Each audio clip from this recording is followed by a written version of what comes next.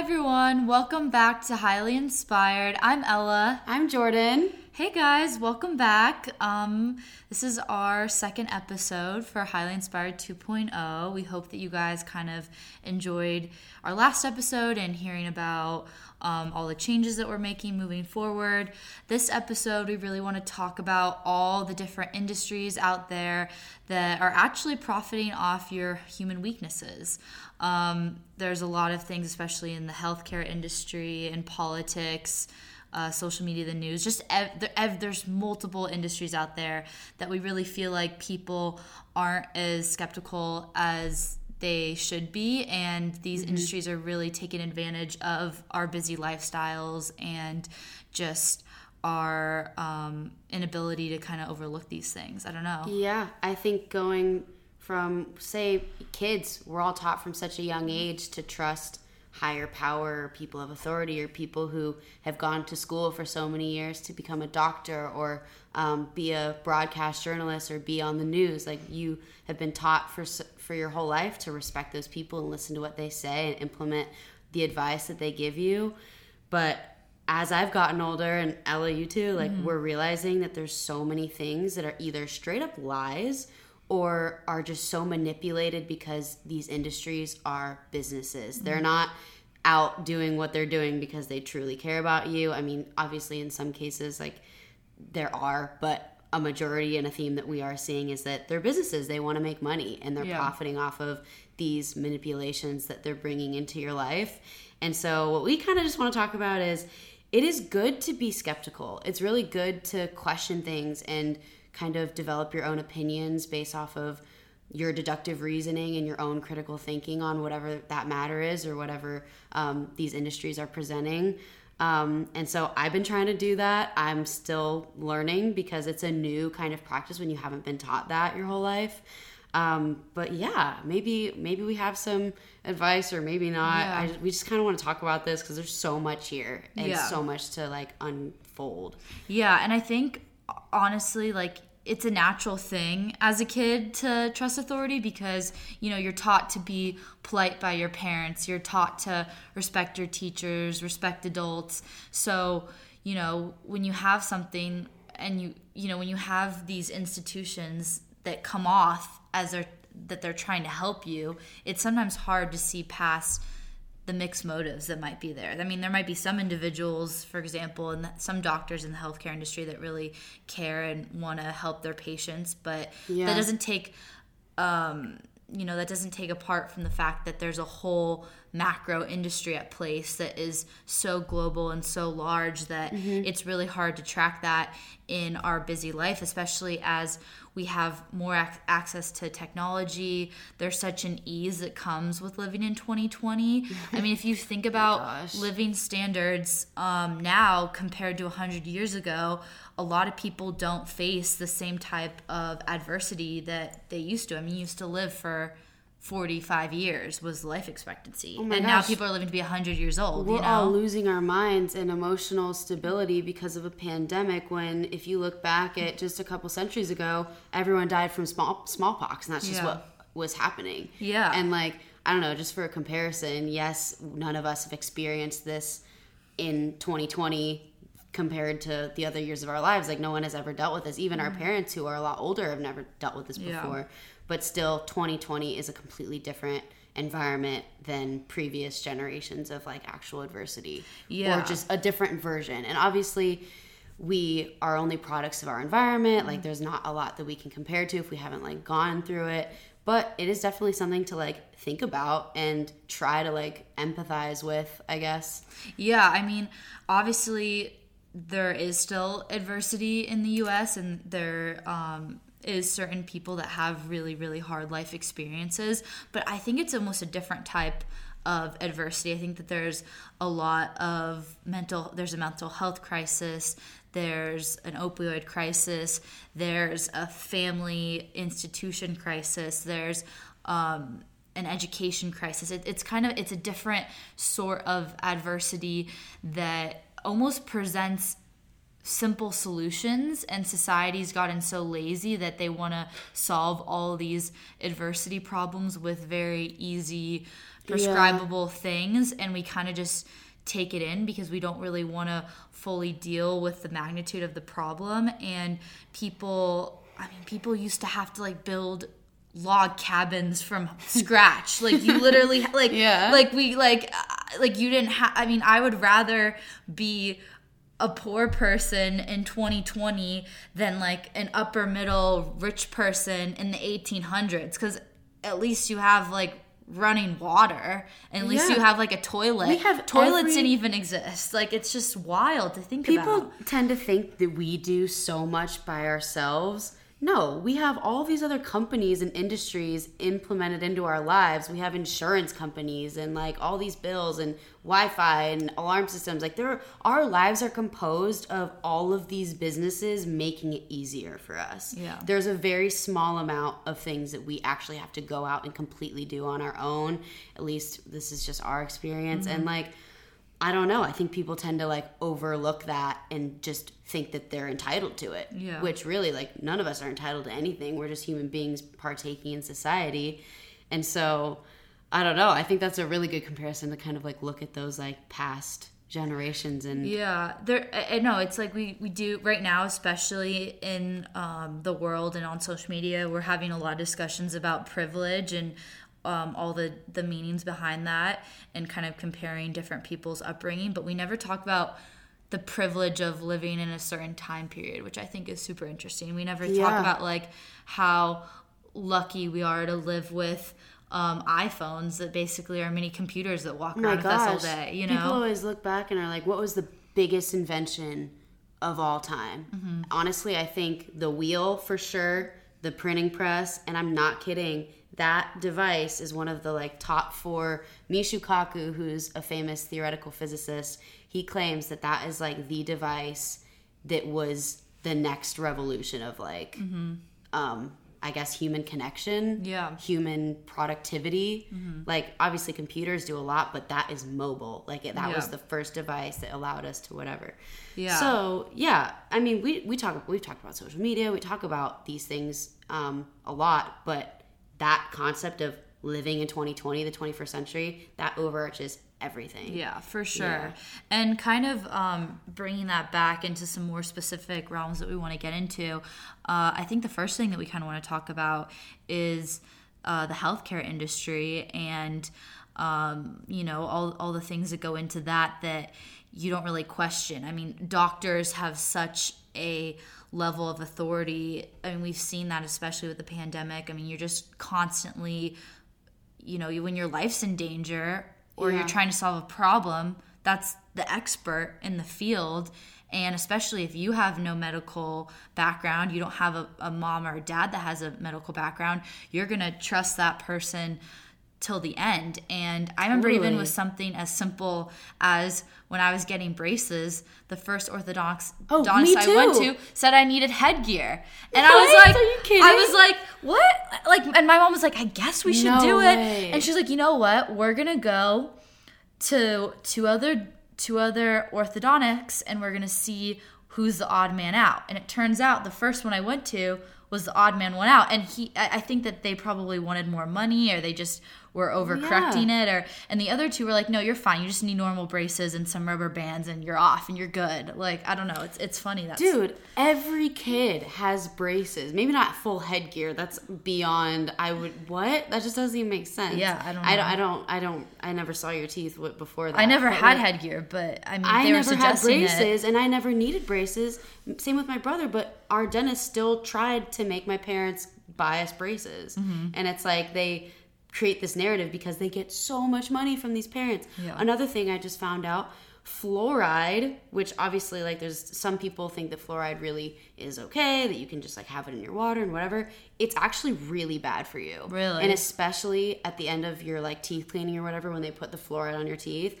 So you know how they say don't eat or drink anything for like an hour after? Yeah. The reason why is because you're not really supposed to swallow it because your body doesn't digest it well. And talk about like gut issues. What it can do is it like uneases a lot of the like microbiome inside your gut, and that's really important. Like, is that more important than your teeth? I think so, because all your organs are in there, your like vital organs.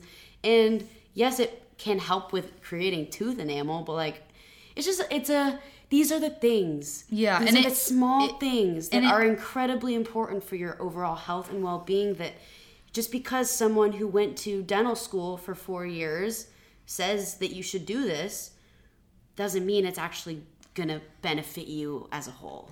And I mean, maybe it could, but you should be able to have that information in order to make the risk or choose which risk you want to do.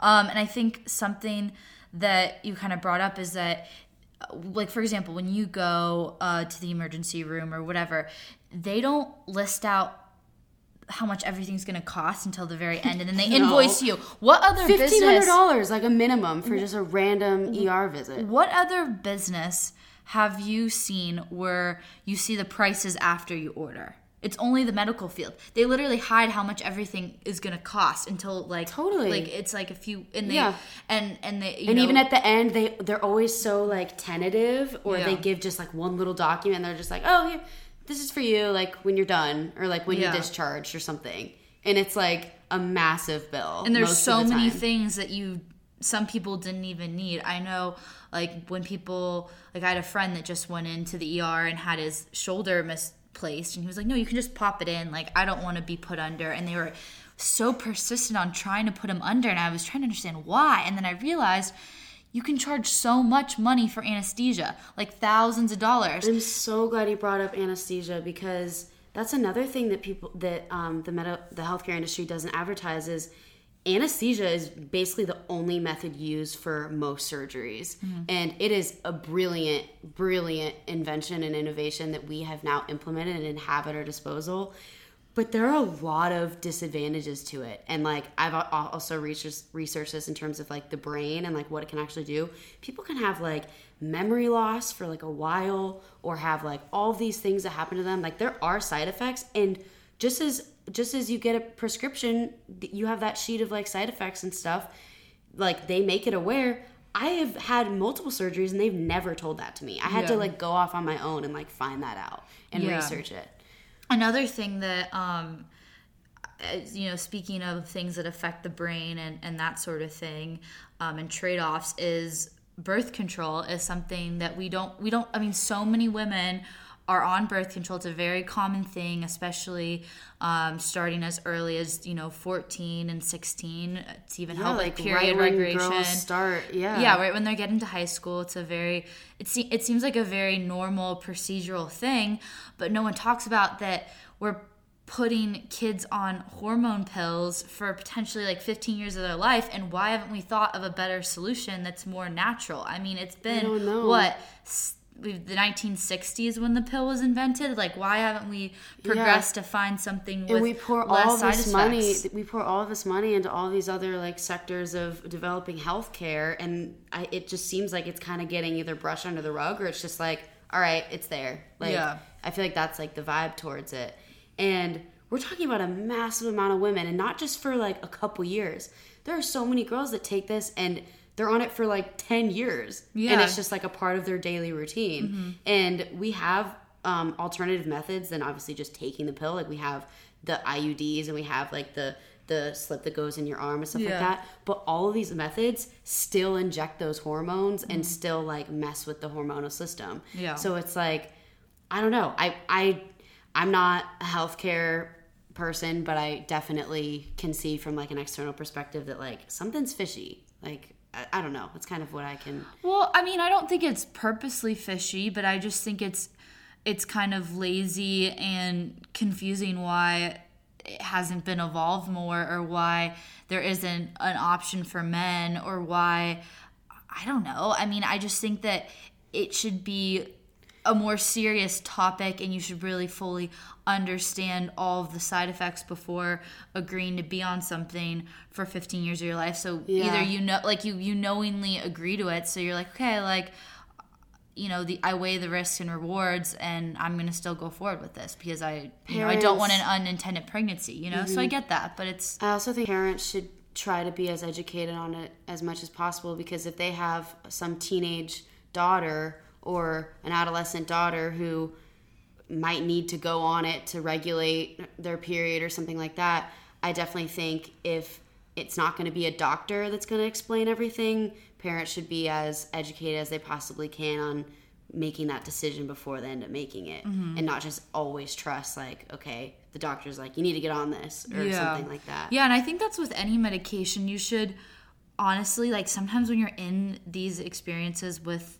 certain doctors, it feels very pressuring. Just sign up on something quickly to resolve the problem, and that kind of goes back to our theme of parents being, I don't want to say kind of lazy. Easy way out. It's the easy way out, whether it's ADHD medication or antidepressants or opioids, which all these things, I'm not saying that certain people shouldn't be prescribed these. I mean, these are great technological advances, but really research everything, understand this before even talking to the doctor, so that you can make sure you're educated and asking him questions while you're there, and you're using the doctor's time wisely. Definitely.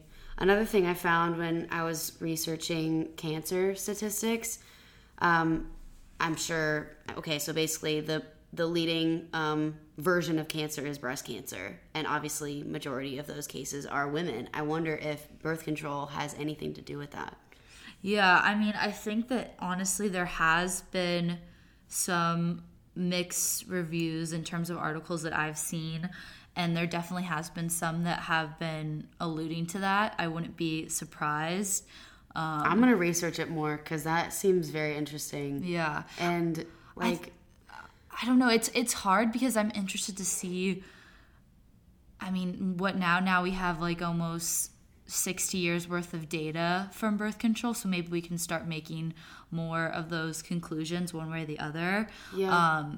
But I know, even 20 years before that, there just wasn't enough data on that to make those sort of conclusions. I'm sure, and we'll find out more too. I mean, these are massive industries with massive amounts of money. Like, obviously people are invested, but I mean, I definitely am going to go off and try to keep as up to date as I possibly can. Yeah, and I think something that Jordan and I wanted to bring up is that, it doesn't take someone who...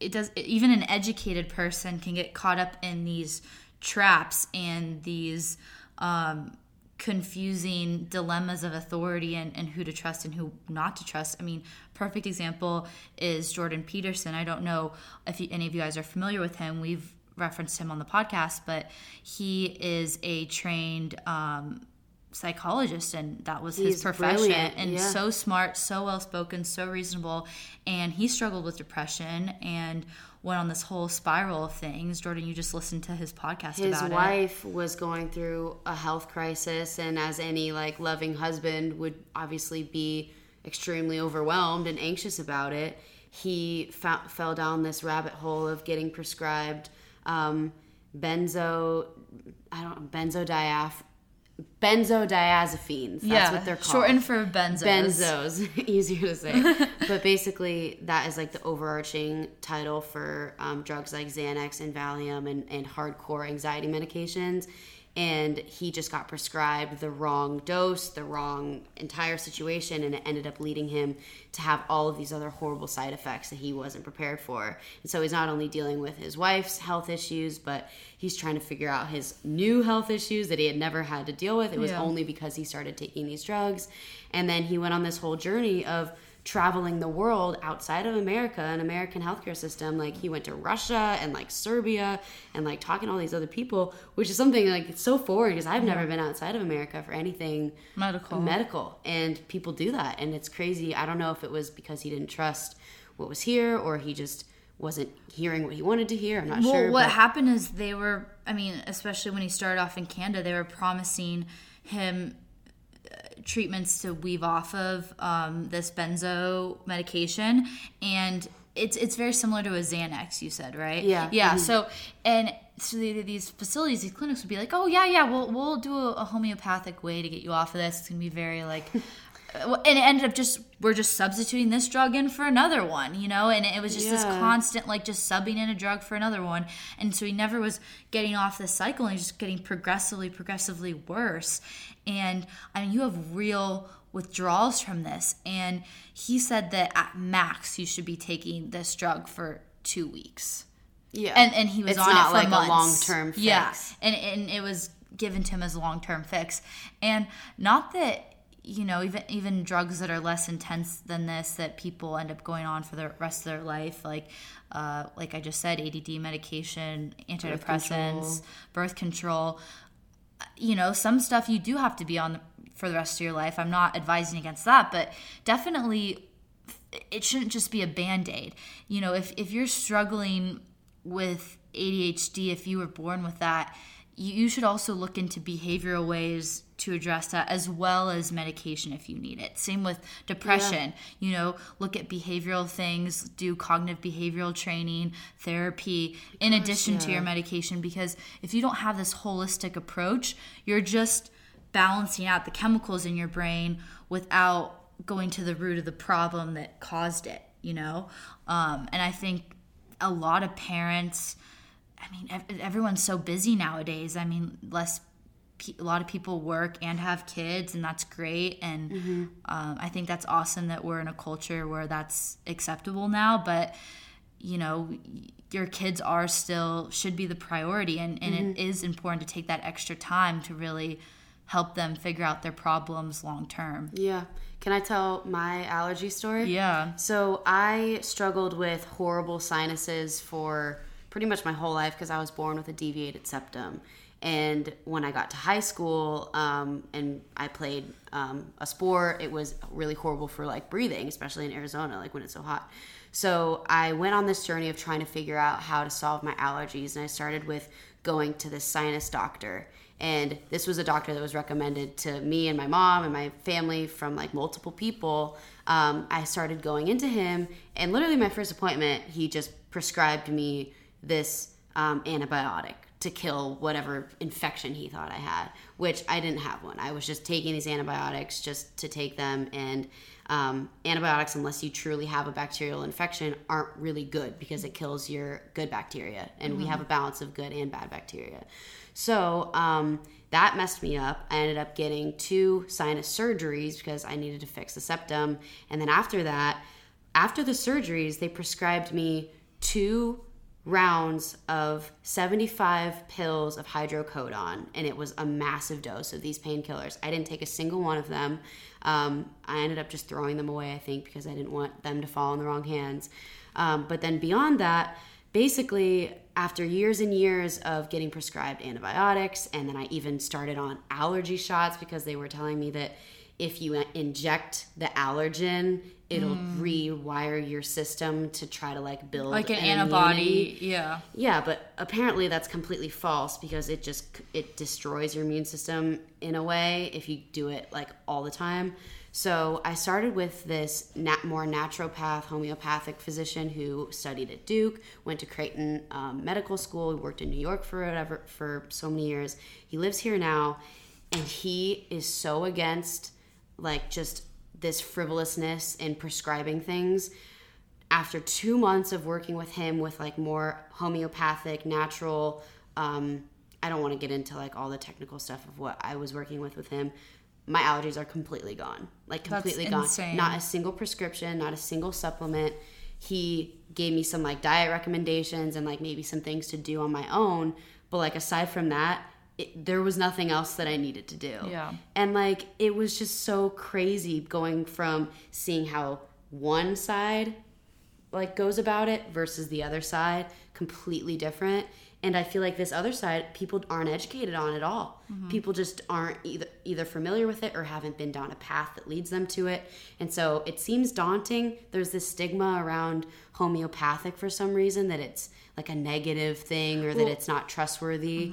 But I want that to change because even in the olden days, look back at 1800s, 1700s, all of the medicinal treatments back then for just everyday things were herbal, natural. Like obviously a thing like smallpox you need a vaccine for, something really important. There will always be medical situations where true drugs will be needed, and that's why we have the technology that we do. But I think that a lot of everyday things can be solved with more at-home methods that don't just be like, okay, take this drug. Well, I think what's funny with your story is that, you know, a lot of times people associate homeopathic with more work and Yeah. less chance of success rate. And it was the exact opposite with you. You went down the traditional medical route for your allergies, and it ended up being like a 4-year ordeal versus a 2-month with thing. surgeries, Yeah. and it messed up my immune system, and it causes exhaustion and all that stuff. And then I'm talking 2 months, literally 2 months. Well, So- and I think also when you go down a homeopathic way, you kind of have to take more personal responsibility on yourself. You have to, I bet you're tracking everything that you're eating. Yeah. You're switching up your diet. You're trying to eliminate the triggers. I know for me, I have a very weird sensitivity to sun. I know that sounds really weird, but like No, I yeah. get, it triggers like migraines and extreme headaches. And Mm-hmm. so now it took me probably a year or so to really figure that out and narrow that down. But now it's like, okay, I just know, like, if I go outside, I have to wear sunglasses, I have to wear a hat, like I have to be super cautious because Yeah, and everyone's different. This is what I feel like the healthcare industry misses with prescribing drugs. Everybody's different. Like we seem like we are all the same with how our biology is, but no. I mean, some people have certain sensitivities to this or a different reaction to that or allergy to something. And so not every drug is going to have the same result or effect on every single person that you Yeah. prescribe it to. And I think too, not every, like, people have different levels of addiction, and kind of talking about those painkillers that you were prescribed. Dr. Phil, he was on the Joe Rogan Experience podcast probably a year ago, and he really dialed down on this issue. And he said that the opioid crisis is a huge problem in the U.S. He said that, very similar to what you said, people have these surgeries and they're not even super major, and you're prescribed 90 days worth of painkillers. And people are confused. They're like, well, my doctor gave it to me, so I must do that many days. And really, you should have a week max. And if you still need pain management, then go to your doctor and work it out, get some more 90 medication. days? But not, yeah. So like, say you just get a nose job, 90 days worth of pain meds. We're producing, for them to just have this much at their disposal, like the amount of drugs that are being manufactured, I don't know the stats of how many are produced here in the US. I'm sure a lot are also produced outside of the US. Like, that is so much. Yeah. It's all synthetic. yeah. Yeah. Yeah, and he also explained how, I thought this was crazy, that a lot of opioid prescriptions actually lead to people developing even heroin addictions. Even the demographic of, when you think of heroin, you kind of think like, oh, you know, like a younger person or someone who got into drugs at a really young age and has continued on this path. But no, I mean, people result to, you know, when drugs get too expensive that they got hooked on, that were prescribed, they go to the streets. That's always what it is. And he's kind of explained that even these soccer mom types in upper middle class families Like result the group that you would least suspect would get into that. But when you're addicted, or when your addiction is developing, it gets to the point where you're just, okay, I need the drug, or like you need to keep it going because you don't want those like withdrawal symptoms. And I just think that's so sad. It is really sad. I actually didn't know that about that demographic, though. Obviously, I've seen so many stories of younger people, maybe individuals who just went down a wrong path when they were teenagers or something like that. But no, there's every age group and every demographic. For sure. Yeah. The narcotic issue is still being figured out. The opioid crisis has been around since, I think, like 30 years now. Yeah. I will probably never end up, if I do get another surgery, I probably won't end up taking those painkillers as much as, it depends. It depends on what it is. Yeah. And obviously if you're in the hospital and you have some horrible accident, they tend to prescribe like morphine and they'll put it through an IV or something like that. But I definitely think that the urge of certain surgeons or medical providers to just kind of prescribe a massive amount like that after a surgery when people feel like they have to listen to them, that's where I want to recommend to be a skeptic. Yeah. Like, be a skeptic about that. Actually do your research. Question, okay, is this really right? Should I be doing this? Like, I don't know. I mean, doctors are really smart, and there are many of them who are where they're at in their lives for a reason. But I feel like they're also products of the system where there's a boss that owns the hospital, and then there's another boss, and there's another boss, and then there's a department chief, and then there's all these branches of doctors, and they're just a piece in that whole industry. And we're talking billions of dollars. Like, that's what's at stake. And I feel like there's also a big factor of how the healthcare industry doesn't want to kind of change some of the things that they're doing because there's so much money in it. Yeah, it doesn't benefit them. I mean, it doesn't benefit the company that manufactures painkillers to have doctors prescribe less. There's a whole system. There's a whole benefit between these doctors and these drug manufacturing companies. They have this great relationship going on. And guess who gets screwed? Us. We get the screwed. public, you know? And so, you know, if they're not going to fix the problem for you, you need to be empowered to be a skeptic and really think through this, be critical, spend time on it, because you're only given one life, you're only given one body, so love it, discover it, understand it, and just treat it right and make decisions the best that you can, you know? And also in regards to the cancer industry, for example, do you think after all these amazing things we're able to do, like creating humans in petri dishes and 3D printing organs for surgeries and transplants, like doing all these amazing things, we have solved a lot about cancer that I think doesn't get advertised, and a lot of it has to do with the fact that it's one of the leading causes of death and that so many people end up facing it, and there's just so much money in it. Yeah, I mean, honestly, I don't know enough about cancer to really speak to that, but I honestly wouldn't be surprised. I think that if you're less incentivized to solve something if there is a financial financial gain for it, which is really horrible and sad. Mm-hmm. I guess we'll have to see where things go. Yeah, hopefully there'll be a cure for cancer, and that's what everyone always I know. I remember even when we were little kids, we were talking about that. Something that I hear a lot, especially with the prevalence of like e-cigarettes and Juul and young people smoking a lot. I mean, lung cancer is another. It's up there with breast cancer. Those are like the top two. Mm-hmm. I wonder. I would never work for one of those companies. I'm going to say that right there. For like a Juul company? Any company that produces and manufactures these devices, I would never work for. Yeah. I don't respect what they do at all and how they market what they do. I feel like their entire campaigns are just to kind of fill the void of, okay, we know people are addicted. Mm-hmm. We're just going to feed their addiction by trying to pose it as, okay, this is healthier. Oh, yeah. But it's not exactly healthier. When we were 15, and we've talked about this before on the podcast, but Arizona was the first state that Juul was rolled out. We were 14. It was like they rolled it out here. It was a test market, essentially.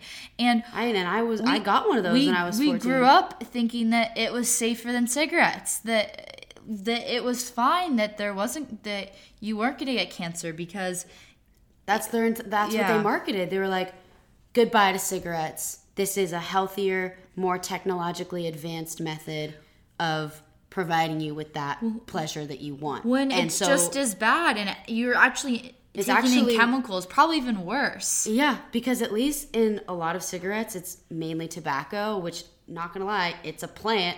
What the hell is the liquid that is in these cartridges that you're inhaling? I don't know. And people have continued to be more addicted to the point where like they're going through pods and cartridges like every day, multiple times a day. And the thing about Juuls is, I mean, we've talked about this before, so I don't want to get too into it, but I mean, you can just whip it out whenever and take a hit. Whereas with a cig, I mean, you really have to have a lighter on you. You know, you can't be in public doing it because it creates a lot of smoke. It's just a lot more of a bigger process, so you're a little bit more limited in when you can indulge in that. Whereas a Juul is so easy, so on demand. Going back to what we're talking about, this generation in 2020 where we can just get anything we want, and it just fuels the addiction. You know? Totally. Maybe that's it.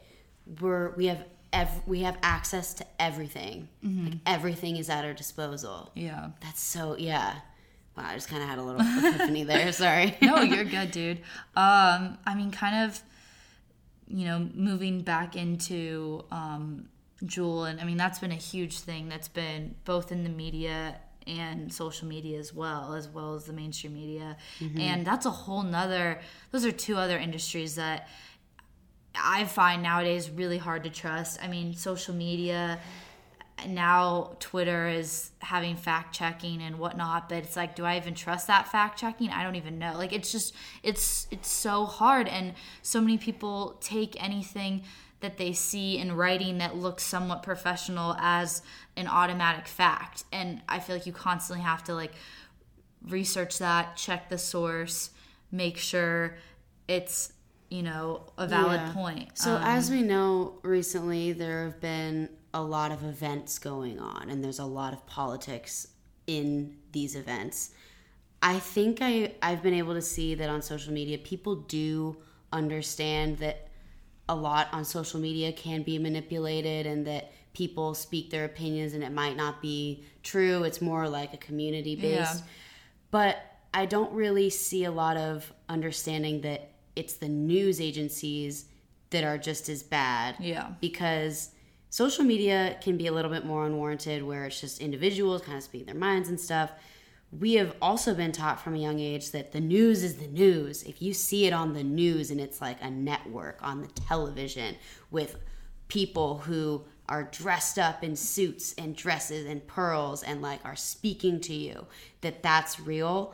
But a lot of people I think people forget that they're also a business, and they're also making money, and they're about the clicks, they're about the headlines, what can make the public tune into what they have to present. Well, and the news, I mean, I was just listening to this podcast.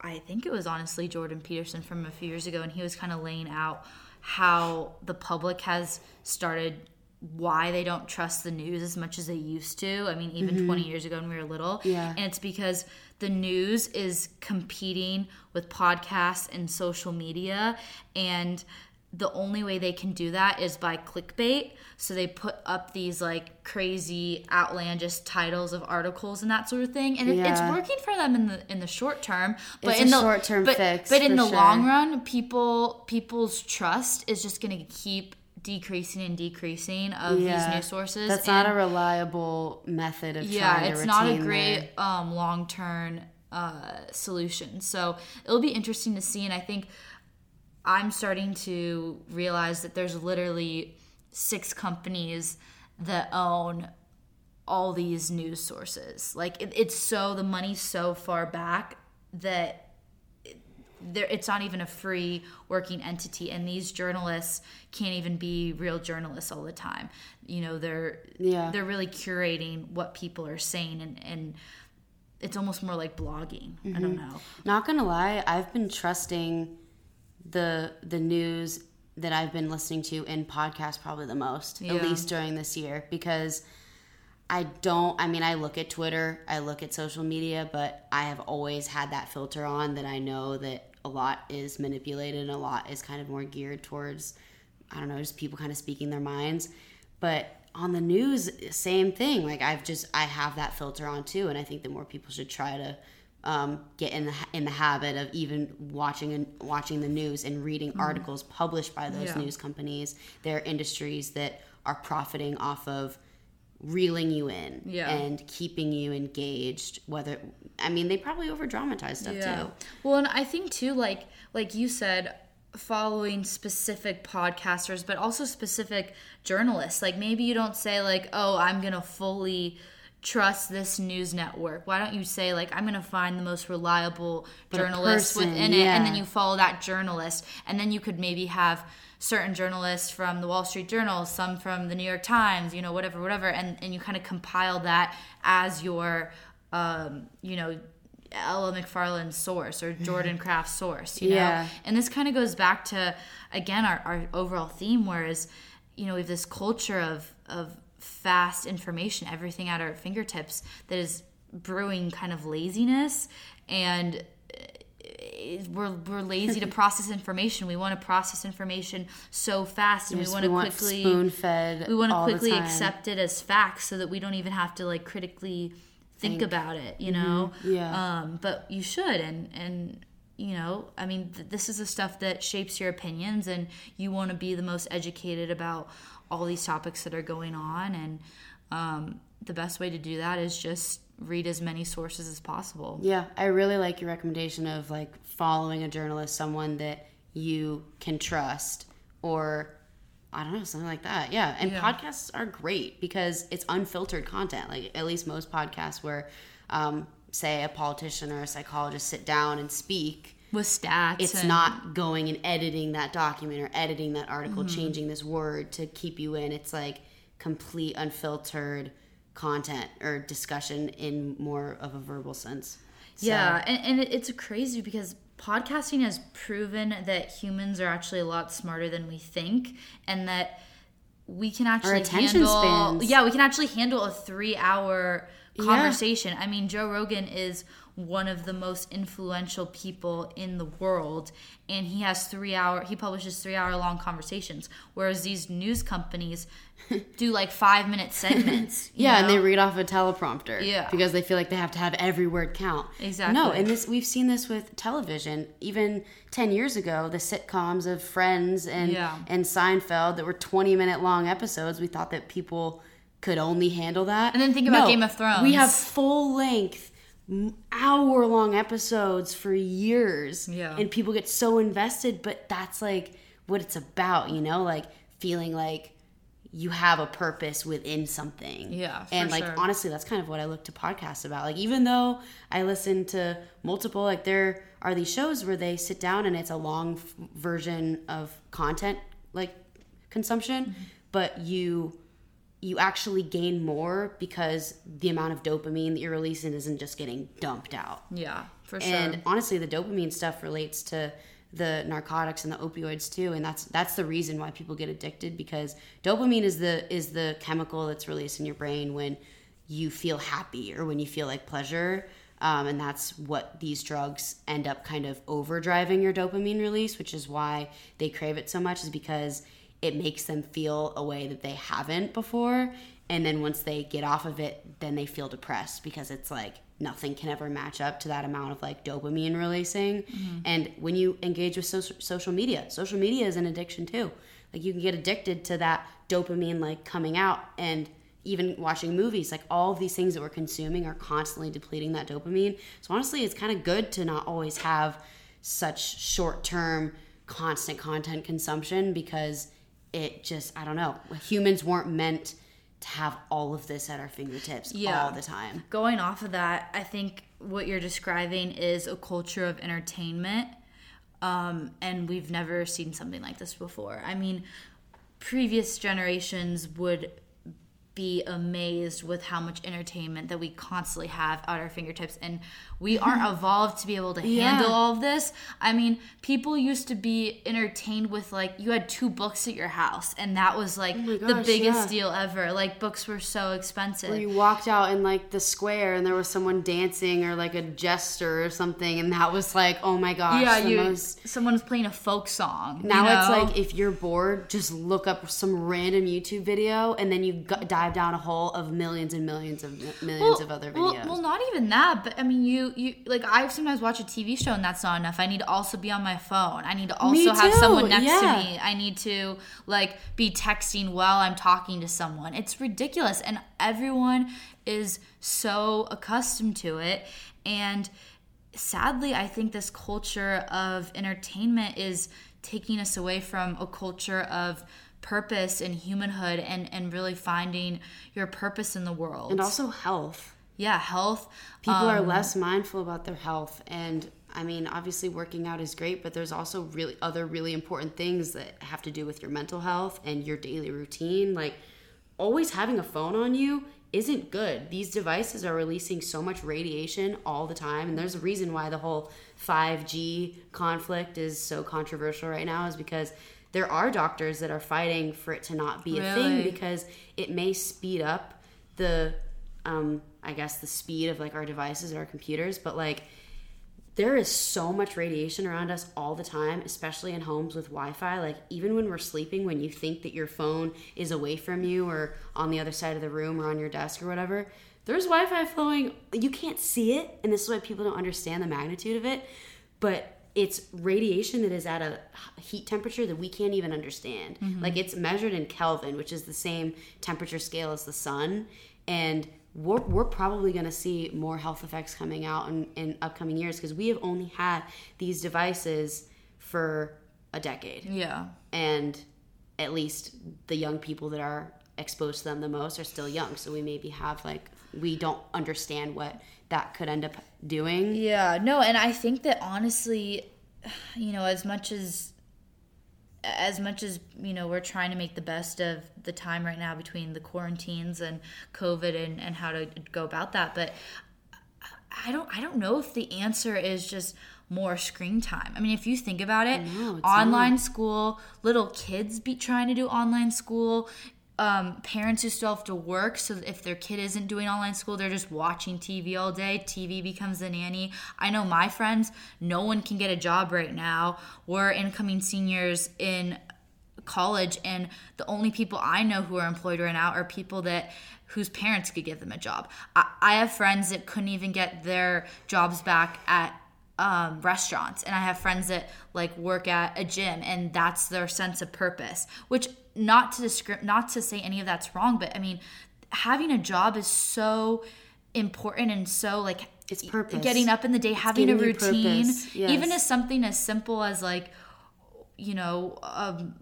just a daily job, like, just a small incoming job. I mean, you don't have to be a CEO to have a sense of purpose, No. And I know so many of my friends that just are sleeping in every day during quarantine. I know I was in that routine, being on your phone all day. My brother just plays Xbox literally all day. Yeah. I've never seen anything like it in my life. And I don't think that's what people want. And it's so sad because right now there's just, the economy is so horrible. Nothing's open. No one has any other choice. Like, what I've seen is, it seems like people are either giving up or they're just so negative that they don't even understand their negativity. Yeah. And I don't like that. And also, in reference to kids learning virtually, something that's really important with learning in the classroom, which I honestly didn't really realize when I was growing up, is we have all these senses, right? Like taste, touch, smell, audio receptors, visual receptors.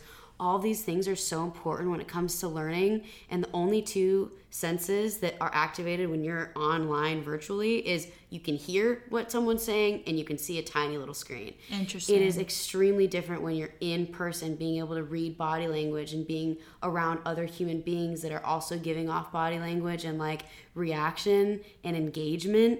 That all aids in your memory, putting that into long-term memory of like, this was an experience. I totally believe that. Like, I know for me, I don't have, my memory is solely based off of images. So like, even if I'm auditory, like even if I'm listening to a podcast, how I remember what that person said is I have an image of where I was when I was listening to it. I'm like the same. And it's the same thing in the classroom. Like, I kind of associate it with like what people were wearing that day, or what the professor looked like, or what that day of the week was. And when everything is just on your computer all day, I can't even imagine. And when you're younger, that must be even harder. I know that little kids, when they're learning to read, they need to be able to see the teacher's mouth making the enunciations. Huge. And I don't see how you can do that really over a screen. I don't either, because say a teacher held up a book to the screen, you can see the images, but like you can't hear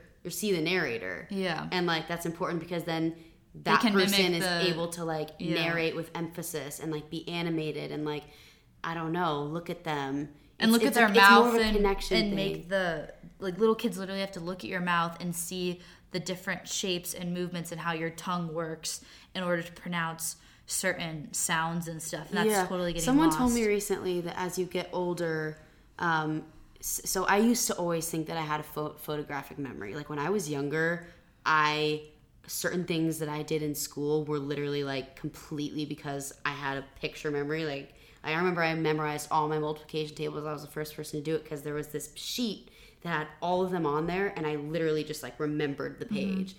But as I've gotten older, it's kind of like gone away.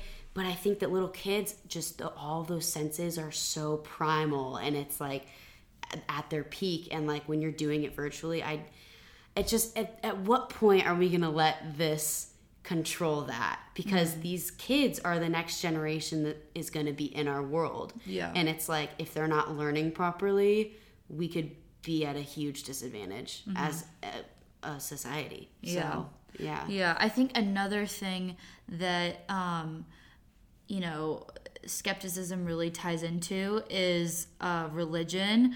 I don't know if any of you guys are familiar with Michael Schumer, but he actually is a professor at our school, and he teaches skepticism, and he has a podcast. He's been on Joe Rogan a few times, and he, you know, he really does things like debunking Holocaust deniers and that sort of thing. He's just brilliant. But so sick. Yeah, I think religion is something that in the last like 50, 60 years we've been very skeptical towards, especially with more scientific knowledge coming out and people feeling more free to embrace secularism, which I think, you know, faith and reason have this healthy relationship, and you kind of you shouldn't just like fully just believe something just because you're told it. So I think ultimately that's good, but it's kind of moved into this direction where secularism is becoming its own religion in and of itself, I feel like. I don't know if you kind of know what I'm talking about, but it's like these things that we like blindly have to just accept as facts, and it feels like even though there's not like a god at the center of this, it's like government has become the god, or like I don't know. It could be whatever. It could be whatever, but it's like something else is like replacing that authoritative role, and I just don't like that, because I think individuals should be able to think for themselves and reason through things and I don't think that should be their campaign either, like filling the void that maybe some of these other religions can't fill. Yeah. Or for some reason religion has just created such a I feel like so many people have such a, especially with some of the social issues that are going on right now, it's like religions that are some of the most well-established, like have been around forever, are just getting ripped apart because of either controversial topics or people that have done bad things. And it's like, I still believe that even with religion, like you should be skeptical about certain things, like create your own opinions and, I don't know, critical thinking based around it.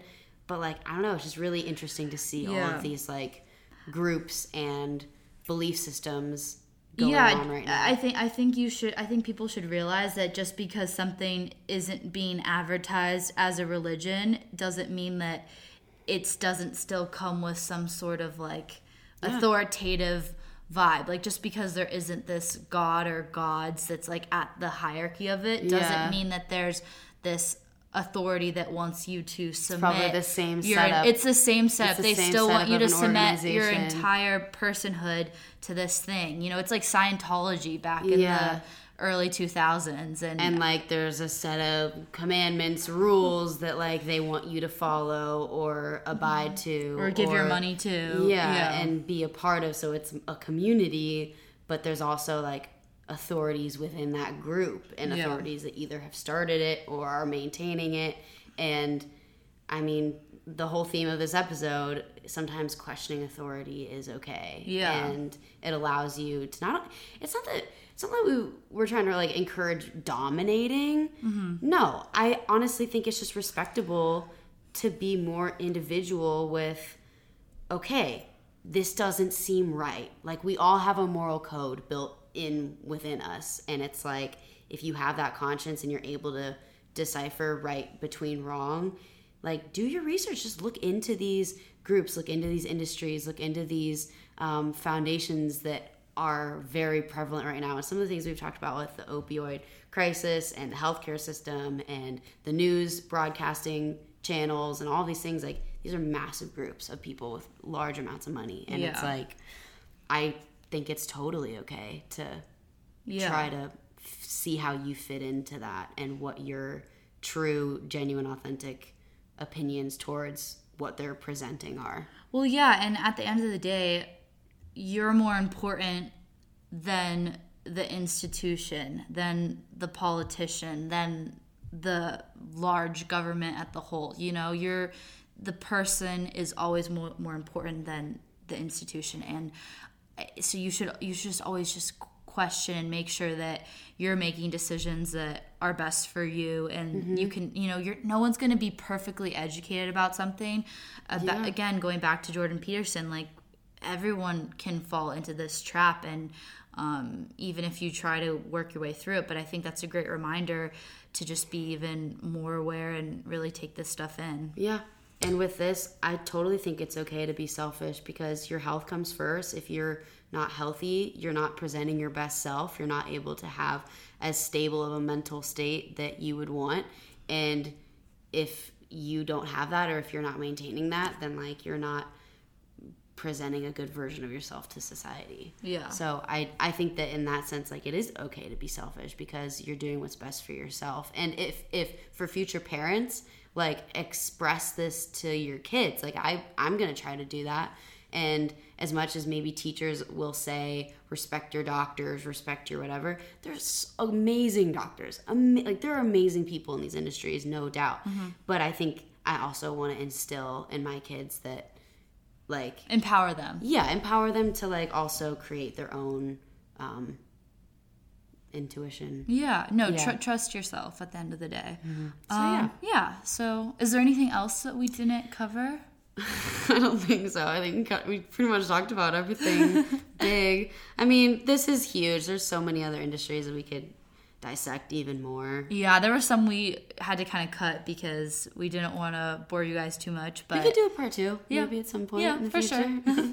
This particular subject, I do kind of want feedback from anyone who listens. Like, I kind of want to hear what people think about this. Like, I don't really see a lot of this on social media. Yeah. Or guys, so we've news. been developing, we have our Patreon account. We also have our locals.com account, which we're setting up, which actually is a really cool, I think, technology tool. I don't know if you guys are familiar with it, but basically a community. It's almost like a private social media group where, we post an episode of the podcast and people can discuss in like a long form way, about these topics. Yeah, and there's no distractions. Like on Twitter, there are distractions everywhere you look, because there's just so much content. But on there, it's completely geared towards whatever that group is, or say a podcast, for example. So then it's like a good environment to actually like dive into this stuff and not have a limit of how many words you're able to write or something like that. For sure.